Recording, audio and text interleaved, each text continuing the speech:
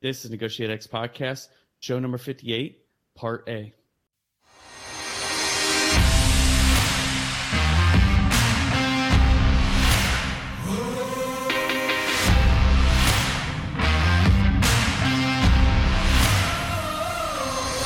You're listening to Negotiate X Radio, helping you elevate your influence through purposeful negotiations.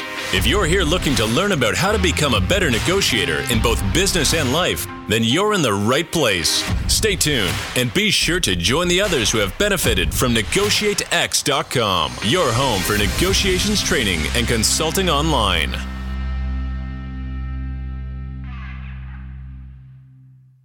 Hey everyone, welcome to the Negotiate X Podcast. I am your co-host and co-founder, Nolan Martin. With me today is my good friend and partner in crime, Aram Denisian. How are you doing today, sir? I'm good, Nolan. I don't know what crimes you've been committing. I'm innocent, though.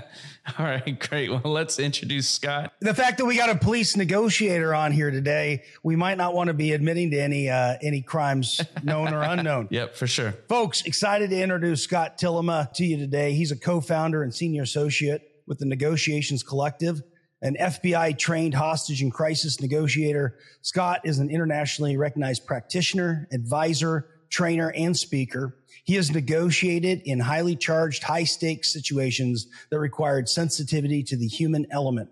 Clients, audiences, and students alike find Scott's teachings insightful, inspiring, and pragmatic, and we know you will today as well. Scott worked as a negotiator with one of the largest regional SWAT teams in the U.S. and has been teaching negotiation for the past 10 years. He studied negotiation at the Harvard Program on Negotiation at IMD Business School and continues to receive training from the world's top hostage negotiators. Scott travels around the world training and speaking to audiences in both law enforcement and the private sector. In 2016, he gave a TEDx talk titled The Secrets of Hostage Negotiators, which has received over 1 million views. Let's start by talking a little bit about your journey in the negotiation field. What were some of the key milestones along the way? Yeah, I look back and I've been asked that question before. And I think that a lot of the beginnings of this come from going to school at the University of Wisconsin-Madison. It's a huge school, tens of thousands of students. And I realized that I was fairly sheltered in my childhood. I grew up in suburban Milwaukee and had kind of the same friends, and we were all kind of the same. And when I get to Wisconsin-Madison, I'm surrounded by people who are very different, people from all over the country, all over the world. And it became interesting to learn about them, their cultures, their habits, the things that they're doing, and maybe learn why they're doing it. And just because everybody isn't like me doesn't mean that they're bad. It just means they're different. And for me, I was curious about it. And some people are afraid of people who are different than them. And, for me, I was just very curious by that. So I went on to study behavioral science as one of my majors. And then a few years later, I went back to school, got a master's in psychology, just because I was very interested in learning what people do, why they think the way they think, and how we can get them to move in our direction, particularly doing negotiations work. It's not just okay enough to be nice to them or ask them nicely to do things. We really have to have a good understanding of psychology, human behavior, to get the outcomes that we need. At what point then, as you went through your kind of education process, did you join the police force? So in 2002, I became a police officer. And at that time, I had my bachelor's in behavioral science. I enjoyed working with people. Now doing police work, now truly we're meeting all aspects of society, people from all different cultures, all different spectrums of age, different spectrums of financial benefit, all kinds of different people. So it just grew my interest in people. So I went back to school after a few years working as a police officer. And then about 5 years in 2007, I was trained by the FBI in crisis and hostage negotiation. And for me, that was the perfect blend of psychology, people, communication, all coming together. And that's when I realized I might be able to really contribute at a high level in some fairly dangerous situations. So tell us about your first crisis negotiation and any lessons you learned from that experience. Yeah, I remember this one pretty clearly. It was 5 a.m. on a Sunday. We were called to an apartment. It was a domestic situation. A couple had been arguing, and some neighbors had called in because they heard some violence and some screaming. And when police officers got there, they could hear outside a door a woman saying, "Help me, let me go." And then they could hear sound of duct tape being unrolled and bullet being racked into a gun. So they decided to take a tactical position, call for the SWAT team. And as I was driving there, I didn't have much concern that I'd be the person on the phone. I was new on the team. I'd never led a negotiation before, so I wasn't too worried about it. But when I got there, my team lead, Patty, she told me, "All right, Scott, you got this one.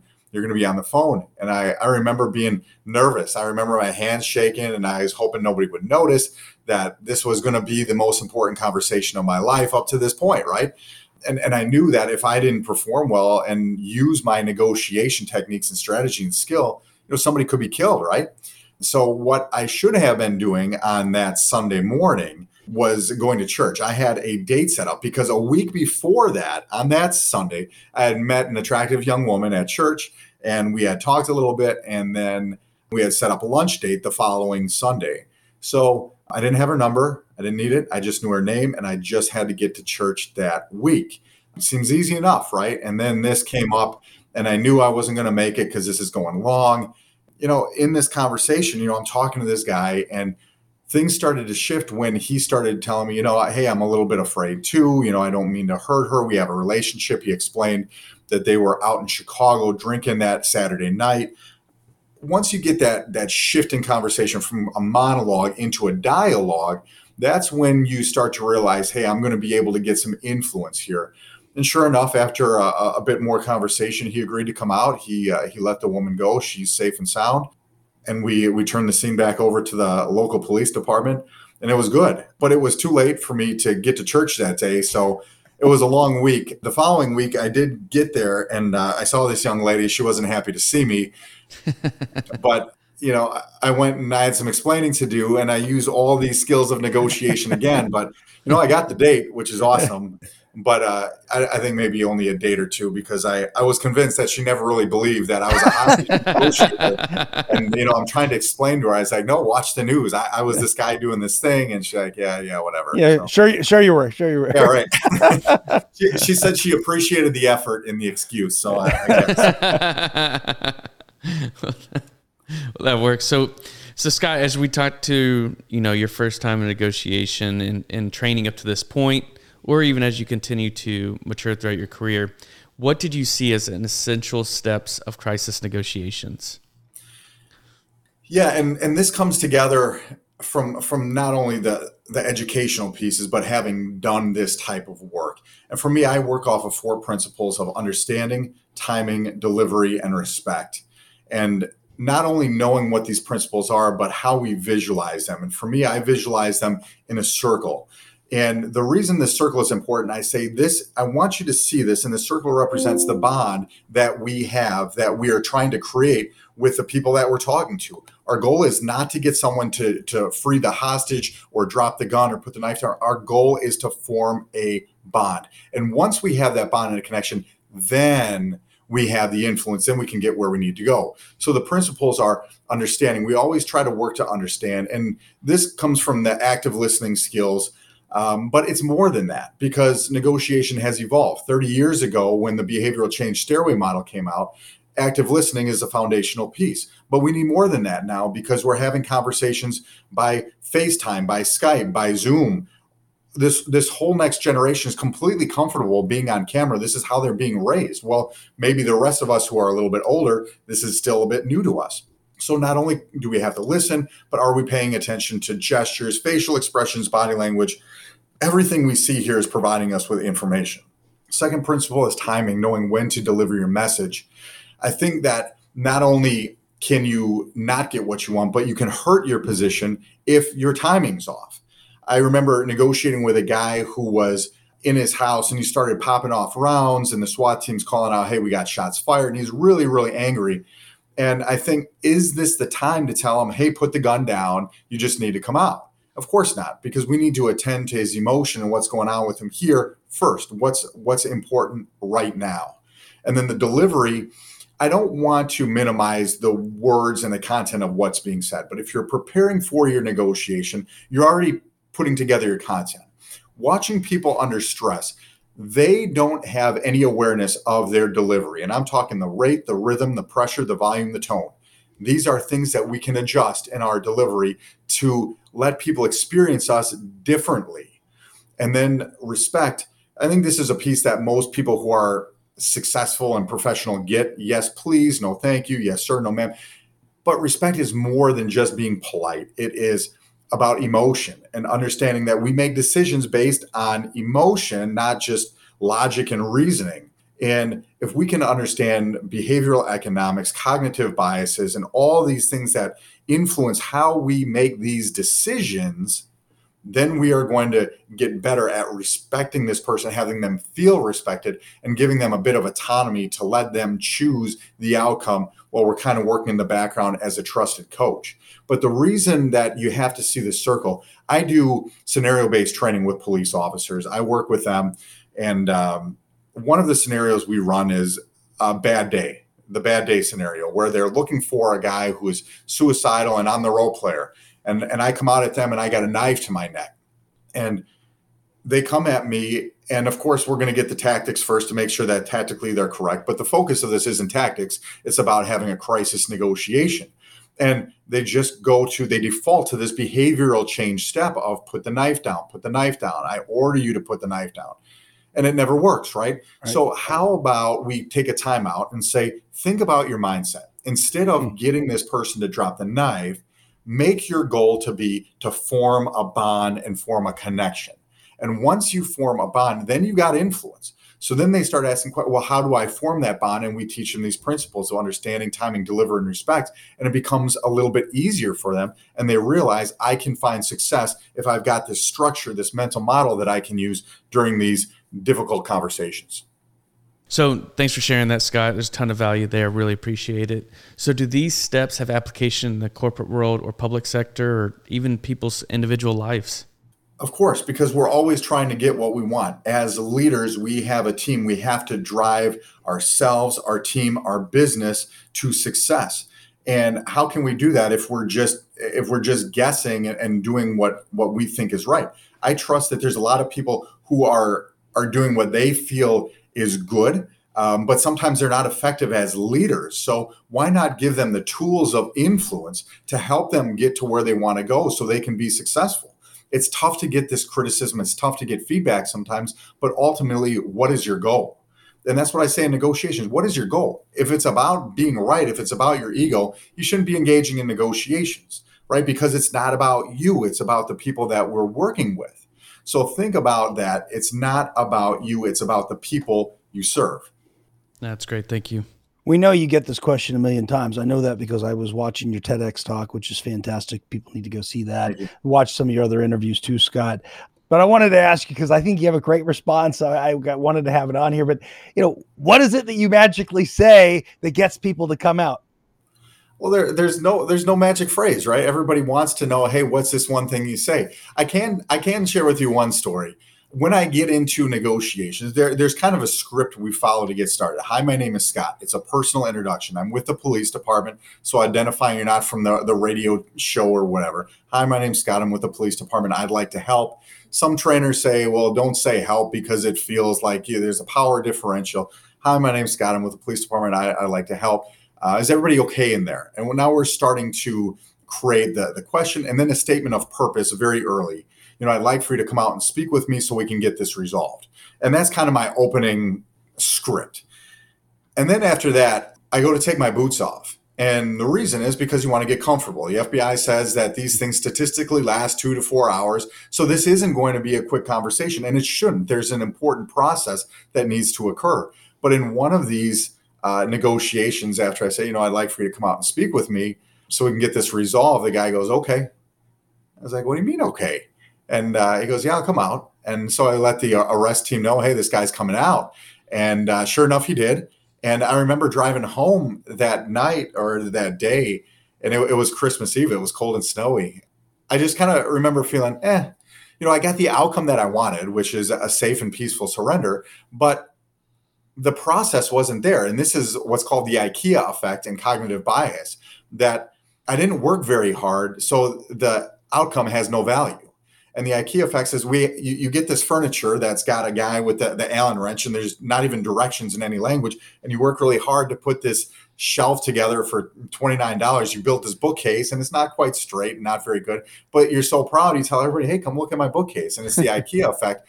Anybody could have gotten on the phone with this guy and said, hey, I want you to come out so we can get this resolved. And he would have. He was just waiting for that invitation, I guess, or he didn't want to have a standoff.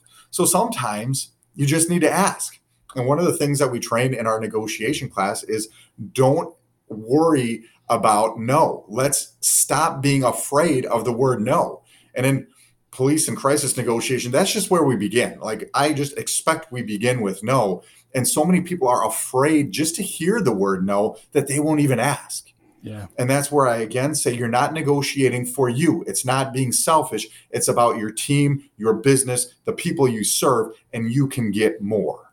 Yeah, and that's that shift in mindset that I think you were talking about before, whether it's what your mindset around your goal, your mindset, as you're just saying right now, around how I respond to a no, and even your mindset around process, which you were talking about so much earlier in terms of timing and delivery and being very intentional with kind of how you negotiate.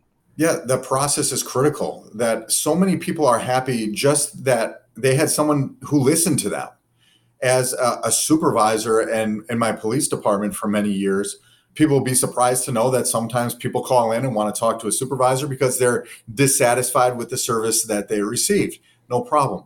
But I've learned that by thoughtfully listening to them and letting them talk and letting them share everything they need to share, and then asking the question, and what else? And what else? We get everything out.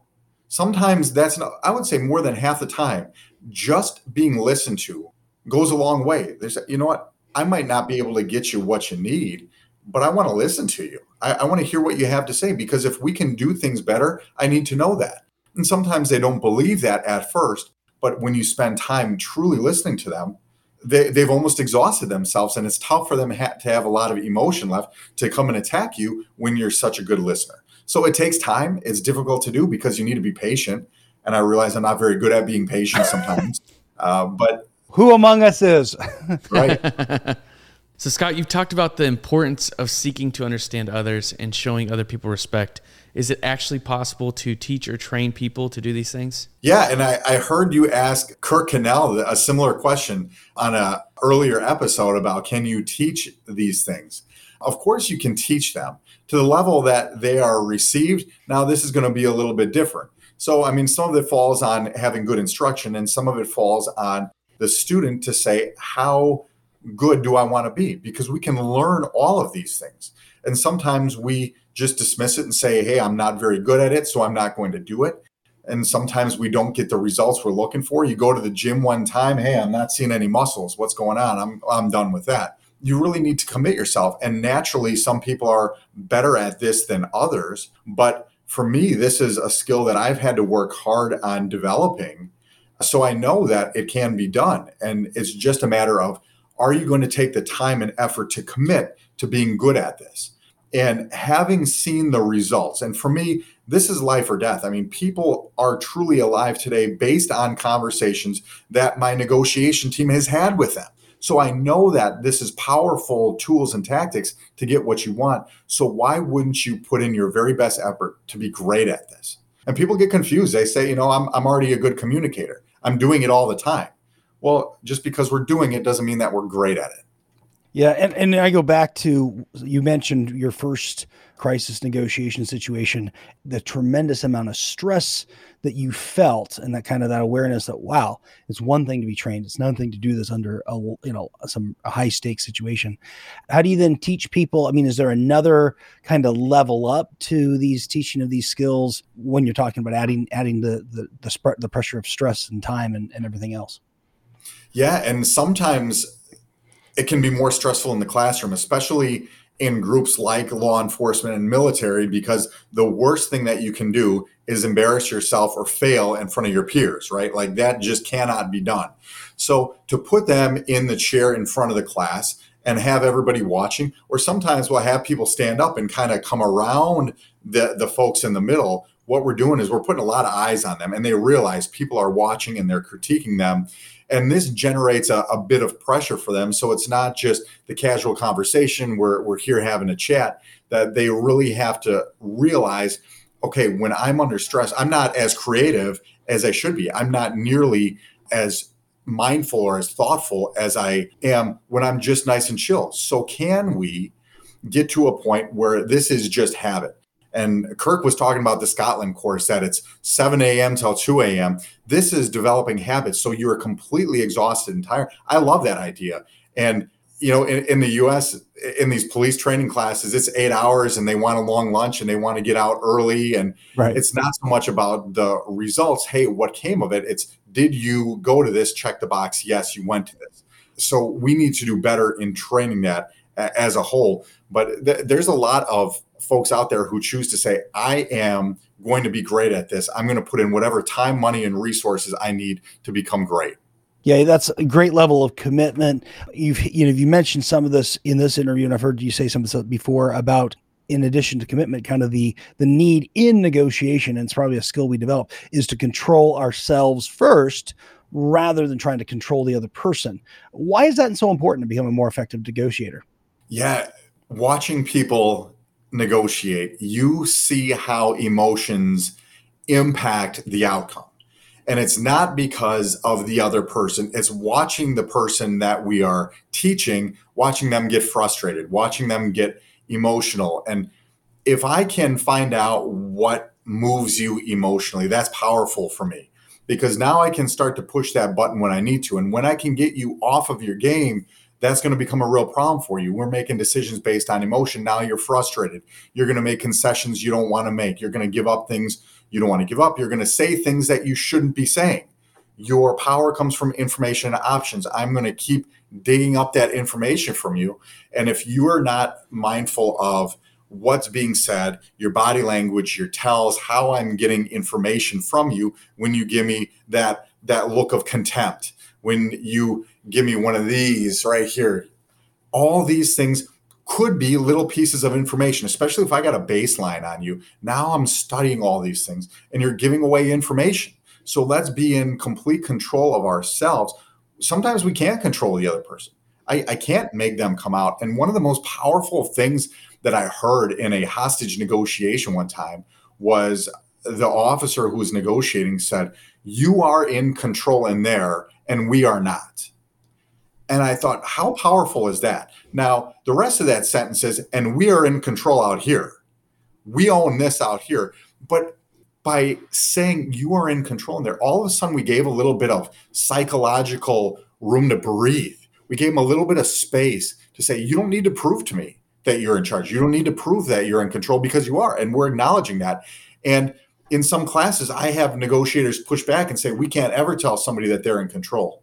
Right. Well, the reality is they are in control of themselves. So instead of worrying so much about trying to control somebody else, let's control ourselves. And once we manage ourselves, now we can get to work on pulling the strings on somebody else. Yeah, I can imagine you get pushback. We would agree with you on the power of autonomy and recognize, because it's a true thing, right? I mean, as you said, it is a true thing. To pretend like it's not seems artificial and likely harmful. Right. Especially now in society, coming out of COVID and everything that we've gone through as a country and in the world, people really are pushing back to try to get some of those freedoms. It's tough when we're told, hey, you can't go to work, your kids can't go to school, you can't travel to this state, you can't go to this place for dinner, you can't travel out of the country for sure.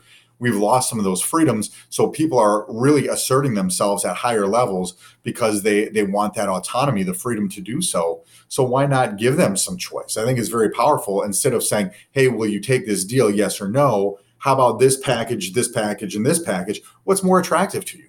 And now we're digging to beyond the position and we're seeing their interest. What about that package is interesting to you? So when you come out, would you want to come out the garage door or come out through the back door? And we're just giving autonomy and choice and planting not if, but when. Hey everyone, Nolan here. I have to jump in and end today's podcast for part A of the show. Be sure to rate, review, and subscribe to the Negotiate X podcast if you haven't already. And also join us next week for part B of the show. Thank you for listening to Negotiate X Radio, helping you elevate your influence through purposeful negotiations. If you're here looking to learn about how to become a better negotiator in both business and life, then you're in the right place. Be sure to join the others who have benefited from NegotiateX.com, your home for negotiations training and consulting online.